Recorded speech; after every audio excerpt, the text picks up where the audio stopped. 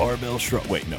Hey, whoa. Oh. Easy. Now, we do recommend you watch Barbell Shrugged, of Yeah, course. we We do that. We do love those guys So- in their show. Welcome to the first episode of GGTV. The first episode, we're going to be talking about some business stuff for CrossFit. We are here with Olivia, the owner, operator, and sole person that's awesome in wildlife. Don't tell the other people in wildlife that they're not part of that awesomeness. Your husband's going to be here in a minute, right? Right. We'll edit that out. So, Olivia, tell us a little bit about yourself and kind of how you got started in the apparel company. Well, I've been in the apparel business for about 10 years, and I do have another partner. Her name's Amy, and we have worked together in the apparel industry for, about 10 years together. And we, started CrossFit about 4 years ago and just noticed that there's really not anyone that knew CrossFit and really got, what CrossFitters wanted in their apparel. And so we had some friends, that were box owners that were asking us to help them out with it. And we just, realized that there was really a big need in the industry for an apparel company. Okay, so you weren't actually CrossFitters that wanted to start an apparel company. You were an apparel company. Well, that started CrossFitting. we've been in apparel longer than we've been Yeah. CrossFitting. But Okay, yeah, cool. I we didn't were know that. CrossFitting Yeah. once we started. So it's been about 3.5, 4 years now. So backwards from the typical apparel company in CrossFit, right? Those are CrossFitters who are like, hey, let's make T-shirts. I like to Exactly. CrossFit. Yes. I like shirts. Let's do both. Yeah. So you noticed too that there was this amazing need because there's nobody making T-shirts in CrossFit. Oh wait, that's not true.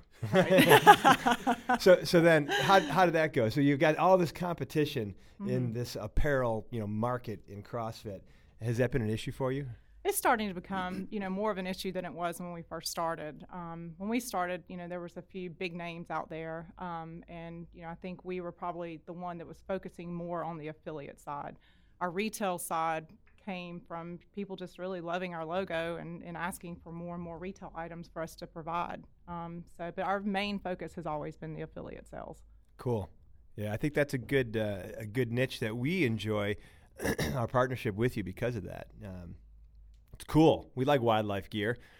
So we're talking about that. I guess we should explain, since this is the first podcast. I think if people get to this, they probably understand that we're with the Garage Games. So, Dr. Eric, you kind of started the Garage Games. Yeah. I'm really nobody. And so... You want me to introduce you? This is Justin Metz. He is the head coach of the Garage Games, and he is, the Garage, home of the Garage Games, and he is also the media director of Garage Media, Garage Games TV. Yep. And then Sweet. we have really the guy that's the most important would be Nick, who you're not going to see. You can't see him That because much of. he's holding the camera. If you've seen some of the videos, you probably recognize him as Yolanda from the X's and Y's videos. Yeah, he did a good Yolanda. Which, bit of trivia, there's the wig right there. Yep, that's the Yolanda wig. I like it. So how did you guys meet? How did that come about? How did this? That's a great question. With the Garage Games, obviously we're around now. We are seeing people. People are seeing us. And so it was Ty Hansen, who is the regional director of the Southeast, who somehow got hooked up with you guys somewhere. And he was like, yo, you need to talk to them because they want to sponsor the Garage Games and they want to make some Garage Games apparel and they want to get involved. And so that's where it all started. We probably emailed a few times and got together. We met Ty at the Pensacola Beach Brawl the first Yeah. year he did that. Gotcha. Yeah. Pensacola Beach Brawl, big competition. Yeah. We're Well gonna run. Awesome venue. Yeah. hope That's to cool. be down there filming that next year. So it'll be the first year that we're going to film it. I think we tried to do it this year and it didn't work out. But Yeah. it's always, I can't wait to get on the beach with the camera and get sand everywhere. Yeah. So, so I guess we were just doing our own apparel before. And it's kind of a pain in the butt, isn't it? So, Yeah. Like, can we talk about, I guess, what a lot of people maybe that are wanting to start a business, not necessarily a gym, because those are honestly saturated, in the industry right now too. What are the difficult things? What was the most difficult piece for you trying to like break in and become, an actual, a piece of this this whole structure that, that's become CrossFit over the last couple of years? Well, it's interesting because you said it was, that whole apparel process is a pain in the butt. And so that's really how we sell ourselves to the affiliates to help us, work with them and get in the door. We tell them, we want to make the process easy for you from start to finish. We have 2 graphic designers on staff. We do all our own in-house printing. So it's not like you're having to fit the pieces of the puzzle together. We take everything and just really deliver, an easy way to have your custom branded apparel. So if somebody came to you and say, I want to start, which might be silly because it might be a competitor of yours, but if somebody were to come to you and say, I want to start my own company with this, I've got a niche, I've got a really cool idea, but I honestly have no idea how to start it. Like what is a good piece of information that you could give them just starting out in a business like that, just to help them kind of, maybe some mistakes that you've made that would help somebody else out? We've actually had several companies come to us, and we're glad to, help people get started, even if it is a CrossFit apparel company, because we'd honestly like to design and print for that company as well. Yeah, I think it's definitely been a learning process. One thing that we've realized, especially on our retail side, is don't overwhelm the customer with a lot of different designs and a lot of different choices. Keep it fresh and keep it constantly evolving. So, every 3 months or so, introduce a couple new designs for men and for ladies. And don't just immediately have 20 different selections to choose from, because then you really do overwhelm the customer at that point. Yeah, I think one of the coolest things that you guys do is because you support the affiliate, you support the idea of an affiliate store, right? Yes. That's really cool. I like the fact that we can send back stuff to you and get it changed out for some fresh stuff. I'm not buying apparel from Wildlife that I'm stuck with. I'm getting a nice inventory, and just like if I were a retail outlet for Gap, I'm not going to keep that same inventory on my shelves until it's gone. Exactly. That's a good point. I think a lot of people maybe have they've got a good idea for a shirt, but then that's all they've got, and they've got a certain amount of people that they're looking for. But I mean, you have to have a large amount, and shirts are expensive, right? So you're like, well, we want to do new shirts, but we got to sell the rest of these before we can do it. Yeah. So I mean, that's a big problem. I know it was one for me in the past too. Just being a box owner and being like, if I'm going to drop down, thousands of dollars for all these shirts, I need to get pre-orders before this happens, because I'm not going to be able to do anything else afterwards. I'm going to lose money, and it shouldn't be that. And we encourage pre-orders. I mean, once we create art designs for our customers, we provide them with mocks that they can post on Facebook, that they can, post in the gym. So that way, they're not left with a bunch of dead inventory that they can't sell and, have that specific problem that you're talking about. Yeah. Yeah, it really helps, on their profit side, to not have to worry about that. Yeah. So tell us a little bit about your expansion, because you guys have done a lot of work to not just be a purchaser and printer and reseller. At this point, I know you're into the whole manufacturing side of things. So tell us about that. How'd that happen? That's been really exciting for us. It's something that Amy and I have a lot of experience in, and so we first started our manufacturing with our shorts because that was the most requested item that we had from all of our affiliates. We want shorts. All of our members are looking for a good CrossFit short. And so we developed those first. We have a ladies' Metcon short, a men's Metcon short, and also a men's fight or board short. Which one of our coaches actually wears? Coach Tim? The ladies. Oh, the ladies. Tim wears the ladies. Yeah. I don't know if we can find a picture of that. I was going to say, we may need that for Facebook. You probably, we'll have to get that in. It's become a little bit infamous. He's not only the barefoot guy, but he's the barefoot guy in the blue tighty shorts. Basically Speedos. I think it's like they're boy shorts is what they are, because he's got these massive tree trunks for legs, and those shorts were not made for those. So maybe that's a market you could get into, girl shorts for boys. For men. Yeah. We definitely need a picture of that. They already did that with pants, right? Girl pants. A lot of the guys. It'd be a scary market that you'd be creating, but it might go. It really might go. Just roll with it. It's fine. Cool. So it started with the shorts, but now you've gone beyond just manufacturing shorts. Yeah, we've gone beyond that. We have our own Tri-Blend T-shirts, which everyone knows in CrossFit, Tri-Blend's the most sought-after material. Absolutely. We also carry our own burnout tank tops, racerback tanks. So those are The first 2 items we've started with, just because those are the most requested. We probably print 90% of what we do on Burnout and also the Tri-Blend. Cool. Now, is Yeah. that, I have no idea what Exactly. Tri-Blend is. That what that is on the wall? Over my right-hand shoulder here, there's a poster. Yes. Like a commercial. But yeah, so that you got that one there. What is that? Is that Tri-Blend? That's the Tri-Blend. Yeah. And then the poster back here, we can see over my right shoulder, we've got the Worldwide WOD. Just, a cool little event that might be happening near you. You should check it out. But Worldwide WOD, and those are all both the Burnout and the other shirts, the Tri-Blend too. Yeah. Cool. Yeah. And so you get, and that's kind of neat too, because I like this. This is a cool thing for us as a Garage Games goes. We are doing nothing with the T-shirts for Worldwide WOD. I don't have to see them or receive them or pass them out or anything. They just show up at your door as an individual competitor. I like that. So even our event hosts who are hosting, they won't get a stack of T-shirts that they have to deal with and disseminate. It's when the competitor signs up, boom, order over to Wildlife. Wildlife fulfills, goes straight to their home. Which is really just you being lazy because you don't have anything else going on. Exactly. Eric is the laziest person in the world. He does half a thing. He never even does one thing. I'm It's upping. like 30 half a thing. I'm gonna because totally. you taking care of my T-shirts. I'm upping my sleep to 4.5 hours a night now. Awesome. Thank I'm you. glad I could help I'm you hopefully gonna get back to 6 soon.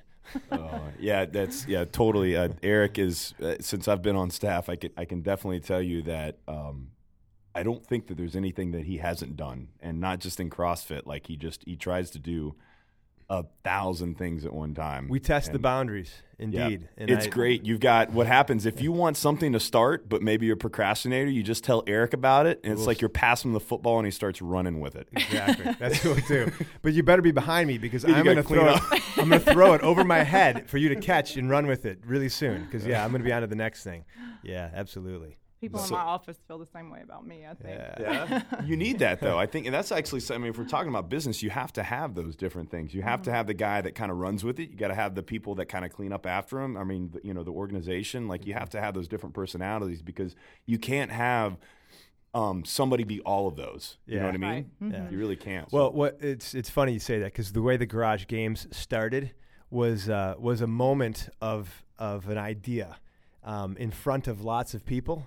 That's all it took. There was about we probably had about 80, 90 people, 100 people that were just finishing up a competition, and I got up on a plyo box, and I said, hey, in January, which it wasn't January, but I thought maybe January. So in January, we are going to have Garage Games. I'm like, ooh, what's that? It's going to be at this cool location. It's an outdoor YMCA. We're going to have 2 days of competition, a ton of events. It's going to be great. So don't miss that. And then I got off the blocks, and the other three owners looked at me and said, what the hell did you just do? What is this? What are you talking about? We've never said a word about this. I'm like, that's a good idea, I think. Let's see what happens. And one of the guys, I won't say it. Yeah, Andy. I wasn't going to say his name. Andy's like, dude, this is stupid. This will never work. This is a bad idea. It's going to cost us way more money than we're ever going to make. And he was right. He was that first year. Yeah, he was. But it's at least it's going the right direction. So speaking of events, that can bring us. I really want to talk about going to these big events and like being a vendor. I see so many people like in vendors at these larger events now, just going down around to our events and other people's events. Like I saw you down in Orlando this past year. 2 different times. One was at regionals, and then one was at another event, I think in Orlando. And I was just always wondering, like, how does that work? Like, I mean, do you make money at those events, or is it more of a marketing thing for like later on? Like, how do you guys see that? The object is to make money. Yeah. But do CrossFitters actually buy on the spot? They do, yeah. And we've actually branched outside of CrossFit a little bit to other general sports, and also runs, adventure races, things like that. And we love our CrossFitters, that's for sure, because they definitely come to shop, and kind of in the name too. So. Exactly. Wildlife. Yeah. Yeah. It's a lot of work getting ready for an event, and we've seen vendor fees rise over the past year, and especially with competitions becoming more and more each weekend, and it's a lot of fun. I mean, and it's also a marketing opportunity for us as well, like you said. So we look at it both ways. Yeah. So how do you pick the events? Do you just say like, okay, we know there's going to be a buttload of people at this event, or like, do they shop you? Do you shop them? Like how does that whole process work? Yeah, we have a lot of people reach out to us as far as the events are concerned. We also look, for events, especially the larger events to go to. And we really weigh it. What's the vendor fee? What, the number of competitors? Do you have an estimate on the number of spectators? So we weigh all of those things before we make the decision on the event. So, okay, cool. Yeah, it's as an event host, right? I've hosted a ton of these events over the years now. I can say that it's always a question for the vendor, and it's a question for the host too, because we don't like to burn relationships, right? We want people to come and do a good job.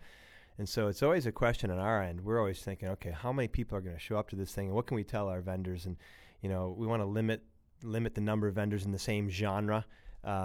If we don't have the masses coming, we don't want them to all come and say, well, that was really awful. I'm never going back to one of your events because there was 8 of us selling apparel to 100 people. Right. I mean, come on. So I know, on an event host side, we're always looking at those things. And then there's that whole, where's the traffic going to be, right? Like I'm always thinking that way. Okay, we got to really, treat our vendors right. So where's this traffic going to be? And we're always trying to influence traffic in our events to make sure that we know there's a thoroughfare. There's a way that they have to get from this point to this point. Okay, cool. We figured that out. Let's dump our vendors there.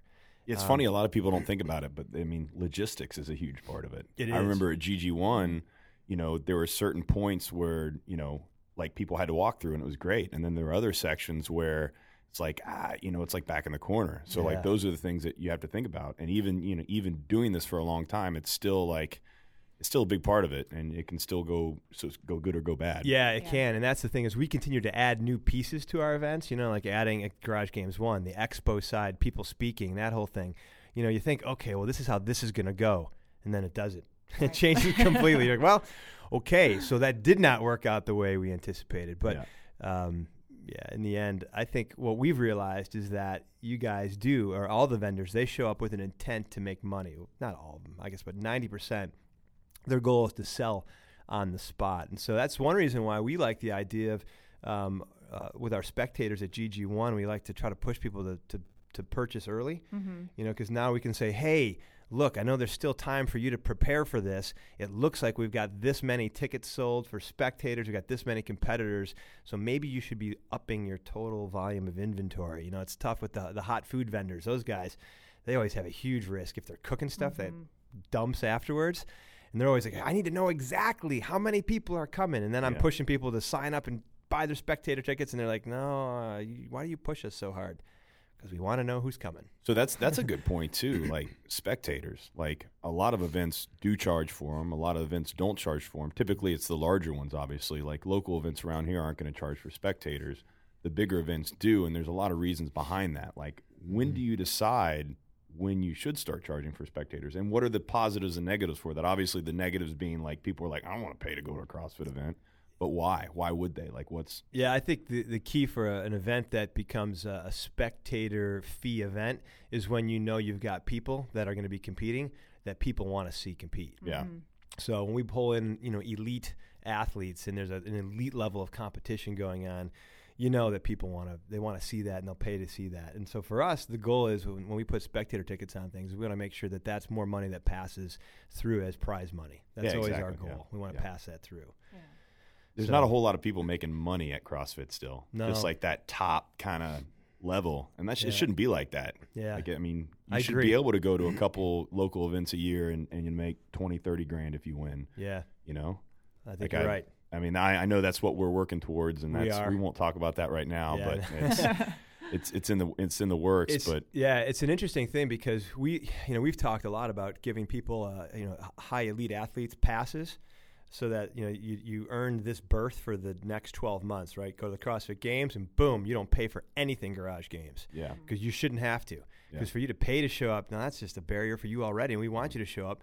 Now, okay, so that's step one. Step two, how can we get enough cash to pay out 10 positions, right? Yeah. Because that's the key. Because, what if you keep showing up to these events and the same 2 guys are winning all the time, and you're like, well, I'm always second place, but I don't ever take home any money. Yeah. So really it's like, PGA, pay out, all the way down, right? Mm-hmm. So that's tough. And then of course, we're in that whole process now of fighting to figure out how to get the judging up, right? Yeah, that's important, especially local events. Like you go to regionals or something like that, obviously they've got all, high level people because it's, they've got it set up to where there's only a small amount of people judging and they have that pool. Exactly. When you go to local events, to me, that's what sets a good event apart from a regular event. And I think that's something that, when I first saw before I was ever part of this was really cool about the garage games is that they're accrediting people, and it's a process, and I'm sure some people kind of think it's a pain in the butt, but when it comes down to it, that's important because, like, you go to an event and you get somebody like, what's your name? Okay, just watch them. Make sure they go down below parallel. Yeah, they have no idea what's going on. They might not even do CrossFit. It's just like literally somebody's mom. Yep. And that can ruin an event for somebody. It can, and it can and just like that. Let's say you had 9 accredited judges who are top notch, dead on, and you have one mom, right? That one mom, because now you have people that are getting reps that shouldn't. That can skew the entire thing. Yeah. And so so GG1 this year we're paying $150 to judges who are 2-day judges. So here's $150 cash. We're gonna come to 2 days. So that went up. Yeah, it went up. Because it was. Yeah, it was $50 last year for a day. So I know it sounds like I'm just feeding all this. I actually don't know. I have, even though I'm a part of it. There's so much stuff there's so many pieces going on here. Yeah. So I just told somebody. I told one of our athletes that wanted to compete and they're going to volunteer. I was like, yeah, you pay for the thing and you'll get it back the next day or whatever. Yeah. So we're paying $150, and we know we're giving them. We don't know exactly yet, but we know we're going to be giving them a pile of cool stuff. Yeah. We know that's coming. We're just working those details out now. I mean, we'll put them up in a hotel as well. We'll pay for that. So if they're coming from somewhere else and they need to spend the night, we will pay for the hotel. So we don't want that to be an issue, right, at GG1. Down in Biloxi just a couple weeks ago, I offered to pay $50 for the day, and I think I got maybe 4 people who are accredited that I'm paying. And I'm like, man, I'm offering to pay $50 and I couldn't get more. I mean, it needs to be $100. So it's just, you realize that the money, you have such a need to get the events up, right? The money has to be to pay judges, and that quality has to be able to pay out to those top competitors as well. So it's, you need to have more money coming in to be able to figure out how to pay it all out. It is, because even, anybody that's ran an event, or let's say this, anybody that's thinking about running an event, don't put on an event because you want to make money. Yeah. Because that's not what it's about. Down the road. Yeah. Make that a long-term goal. You put on a CrossFit event because you love it and you want to grow some type of brand or something like that. Yeah. Because even if you're really efficient in throwing an event, there's not a lot of money in it. Yeah, that first 2 years at GG1, we spent more than we brought in. And, a big part of it was that we were investing in our equipment pool and, getting that stuff that we needed. But still, the amount of work for that event, whew, man. Yeah. We've been planning this one. We've been meeting since July, so it's coming up in February. But it's 6 months worth of work for It's significant. Yeah. So coming from talking about the events and kind of like the local event to the big event, I'm sure you probably try and go to the larger events. So what is the biggest change or the difference in these events for you as you've gone and you've seen these? Like, you've been at regionals, so that's probably, the nicest kind of top-level event, or the games or something like that, as opposed to maybe just a single-day event that maybe you go to. What is the biggest kind of factor between the two? Well, Brandon Phillips, everybody. Hey. How you doing, man? Because there's so many events every weekend now, I think, like you said, Eric, really finding quality judges and, just the volunteers working, that makes a huge difference in how the events run, and when you're comparing a local event to, the regional events, probably, just as far as attendance, you mean, as, the difference? Or yeah, is that the biggest thing for you? Obviously you want as much traffic as you can, so you have, kind of a larger pool to draw from, to actually sell and to kind of grow your brand. But would you say that, what do you feel is, like, when you're going to these events, what do you feel is the biggest thing that you're seeing that's setting apart the events spectator-wise? Like, is it just, because it can't be random. Is it because the event's been around for a long time? Yeah, I think that plays a big part. for coming on. Thank you. Awesome. And I'm sure we'll have you Great. back. Is there anything that you want to plug before you go? I think I already know. Obviously, wildlife.com, and you can sign on there as an affiliate to get information, and we'll be glad to work with you on all your custom branded apparel. Cool. And Awesome. what is the next big event that you're going to be to, Garage Games or not? We actually will be in Austin, Texas in January for the Fittest Games. So, and then after that, Garage Games 1. Ooh, yeah. Cool. Rock and roll. All right. That's it. Thank you.